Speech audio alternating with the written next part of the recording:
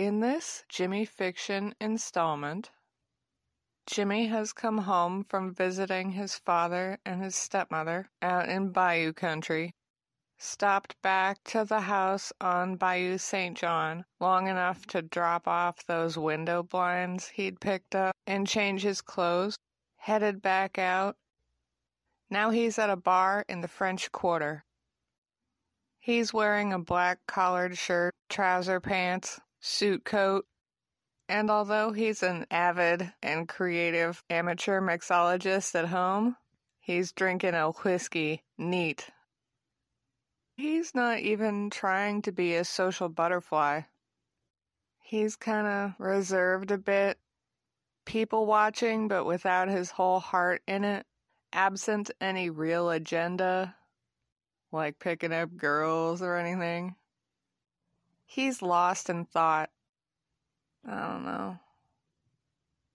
I guess what I've always been chasing is just some kind of togetherness. I think I just got some kind of, I don't know, fundamental inability to stick the landing. Even with my own family. And it's always been like that. No matter what family it is. And I guess that's my fault. I mean, I know it's my fault. My family always wanted the best for their son. They just didn't know what to do with me. And man, I thought that was something. I really went from the kiddie pool to the deep end with the Keenes. But they don't lack love. They aren't without money either. Is love enough? He looks around at the other people in the bar. It's one of the larger establishments, so there's plenty of people, even though it's pretty early in the night. I wonder what they want. His eyes fall upon a young blonde woman who has a long ponytail. She's with another young lady who's a brunette, long straight hair in a center part, and a third who's kind of auburn with that short, flicky style of hair that was popular in the late 90s. I bet they're out there looking for an MRS degree. He looks at the blonde. She probably wants a doctor. He looks at the brunette. She probably wants a lawyer. Then he sees the redhead. And she probably doesn't care just so long as he's rich. He looks away from them so they don't catch him looking. He thinks about Joe giving him the murder eyes. Then he thinks about Big Jim Keene throwing him a football. And what about me? I guess I was just after love. Fucking love. Just like everybody else. Or just some kind of human connection. Shit. Whatever it is, I guess I thought that's the feeling I was gonna get the first time I drove a BMW with the ignition in the floorboard. You know? And then I didn't. And so I thought it would be the feeling that I get when I drove a Porsche or a Lambo or I made my first $1 million and I don't know. I don't know what to do. I guess I just gotta figure it out, I guess, and keep doing me. Whomever that is.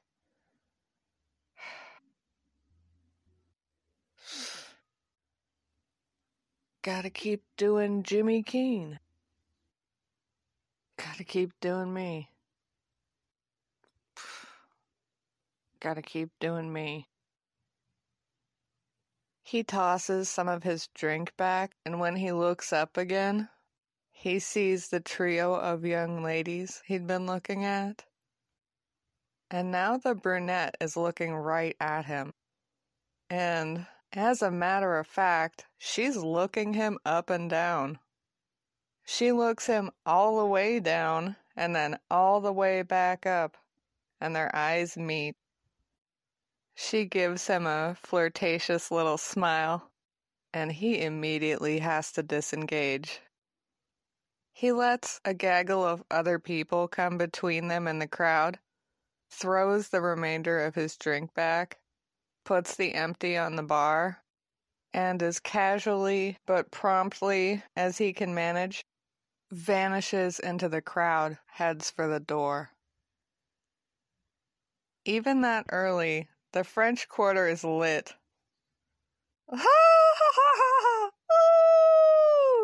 Reveling. Somebody's already puking. Yelling. Fighting. Jimmy ignores all of it, goes to his car. One drink isn't too drunk to drive in New Orleans in 1999. I'm so fucking tired. I'm just gonna go home and go to bed. But when he arrives home, unlocks the back door that leads into the kitchen,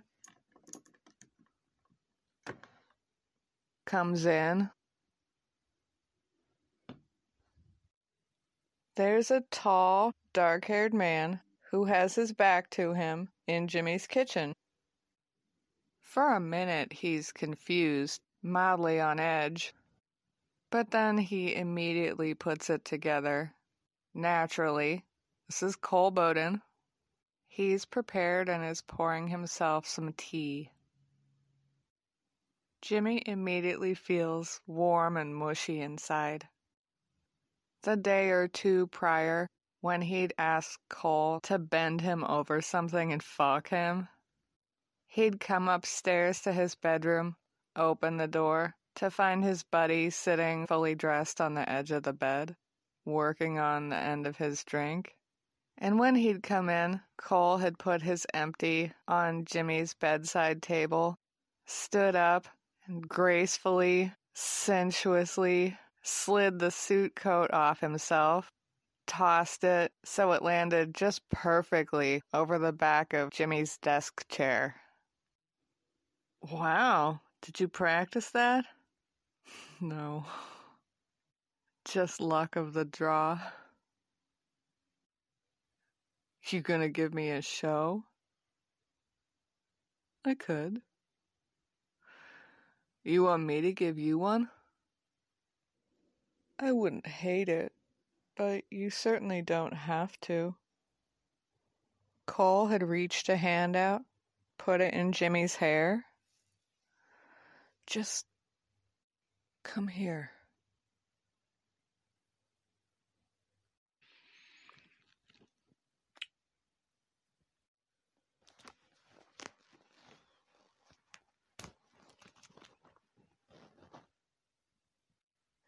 They're doing some making out, fumbling with each other's clothing. I guess I like being bossed around by a bigger man. Am I a bigger man? In some respects, yeah. Are you sure? Because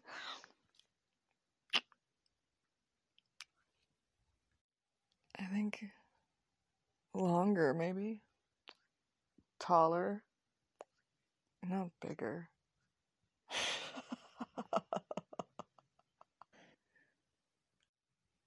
You know, for once I was just talking about your character. Well, contextually, I mean. And Cole had spun Jimmy around a little bit.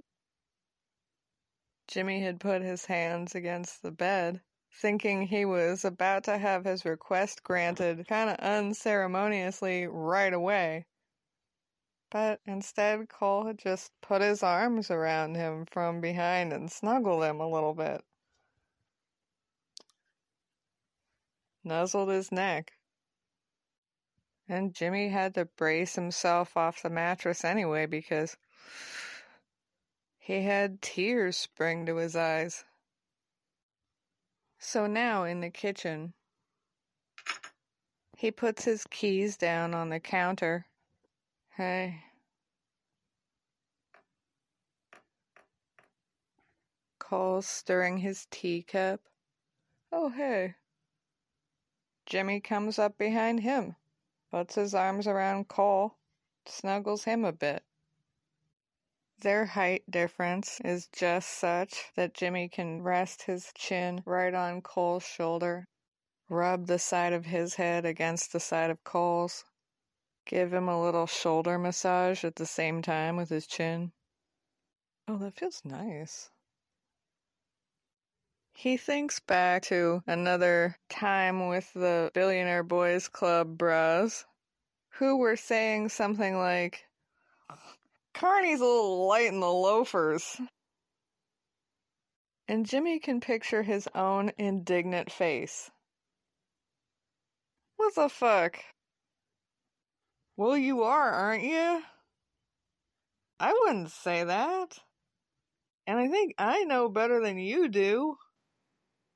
Yeah, whatever you say. One of the bros had put his fist up next to his cheek and pushed his tongue into the opposite cheek. Classic crude blowjob gesture.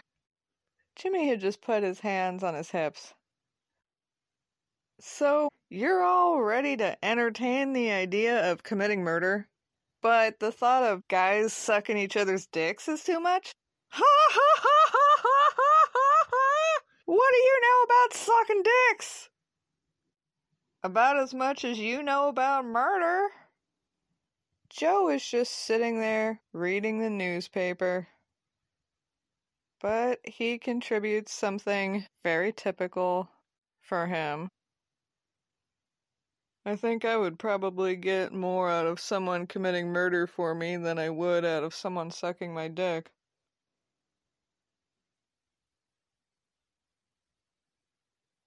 Wow! So who's gonna tell Sid that you said that? Not me. She doesn't need to know. But if one of you guys want to, Joe shrugs. I'm not stopping you. You know she'd just laugh it off. Fortunately, Jimmy is no longer hanging out with Joe. He rubs his face some more against Cole. You want me to get the other shoulder? Sure. No argument here. I was in the car a couple hours today. My neck felt a little sore, so I thought maybe yours might be too.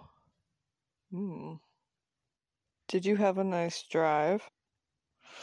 Yeah, it was alright. I'm a lot better with that mixtape you made me. He gently pokes Cole in the side, in the ribs. Oh, you like that? Loved it. There was one on there I never heard before. The very last one. I like that one. Oh, you never heard Radiohead? I don't know, maybe. I don't remember. Oh. Be prepared to have your entire life changed. Really? Maybe I'm exaggerating a little bit.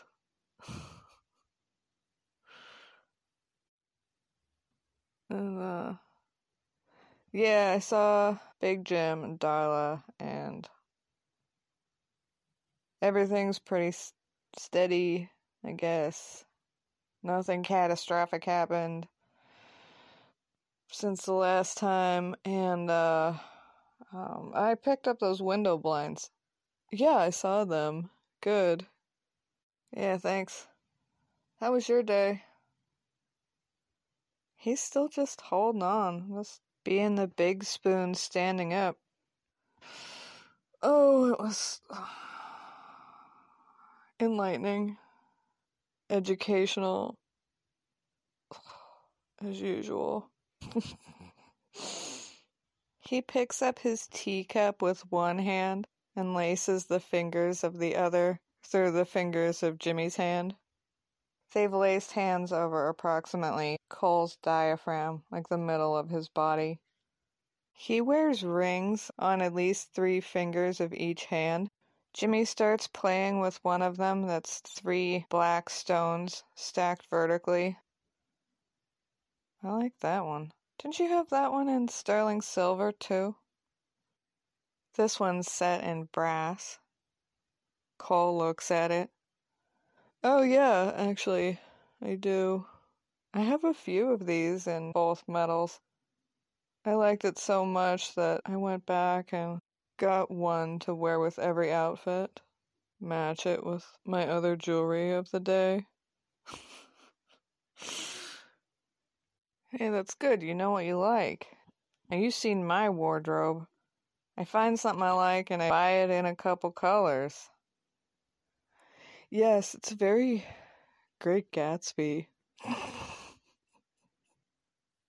Jimmy is so seized with this goodwill, camaraderie, love, and human connection that he releases Cole's hand, steps back for a minute.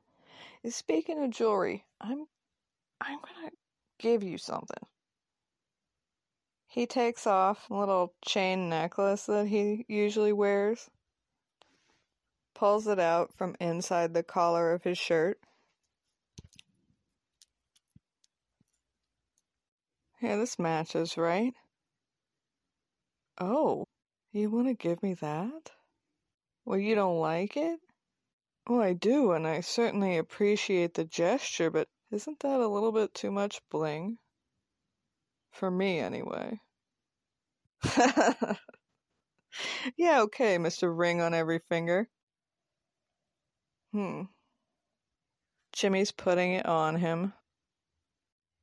I could probably get used to it. But what are you gonna wear? I almost can't imagine you without it. Nah, it's alright. I got a couple of them. Oh, yes, of course. In, varying thickness and... you know, to go with my mood. And in case one of them broke or something, but... Nah, I want you to have that. I'll be fine. Thank you, Jimmy. I will wear it with pride. And think of you. Jimmy realizes that feeling in that moment, in that situation, gives him more satisfaction than having somebody suck his dick.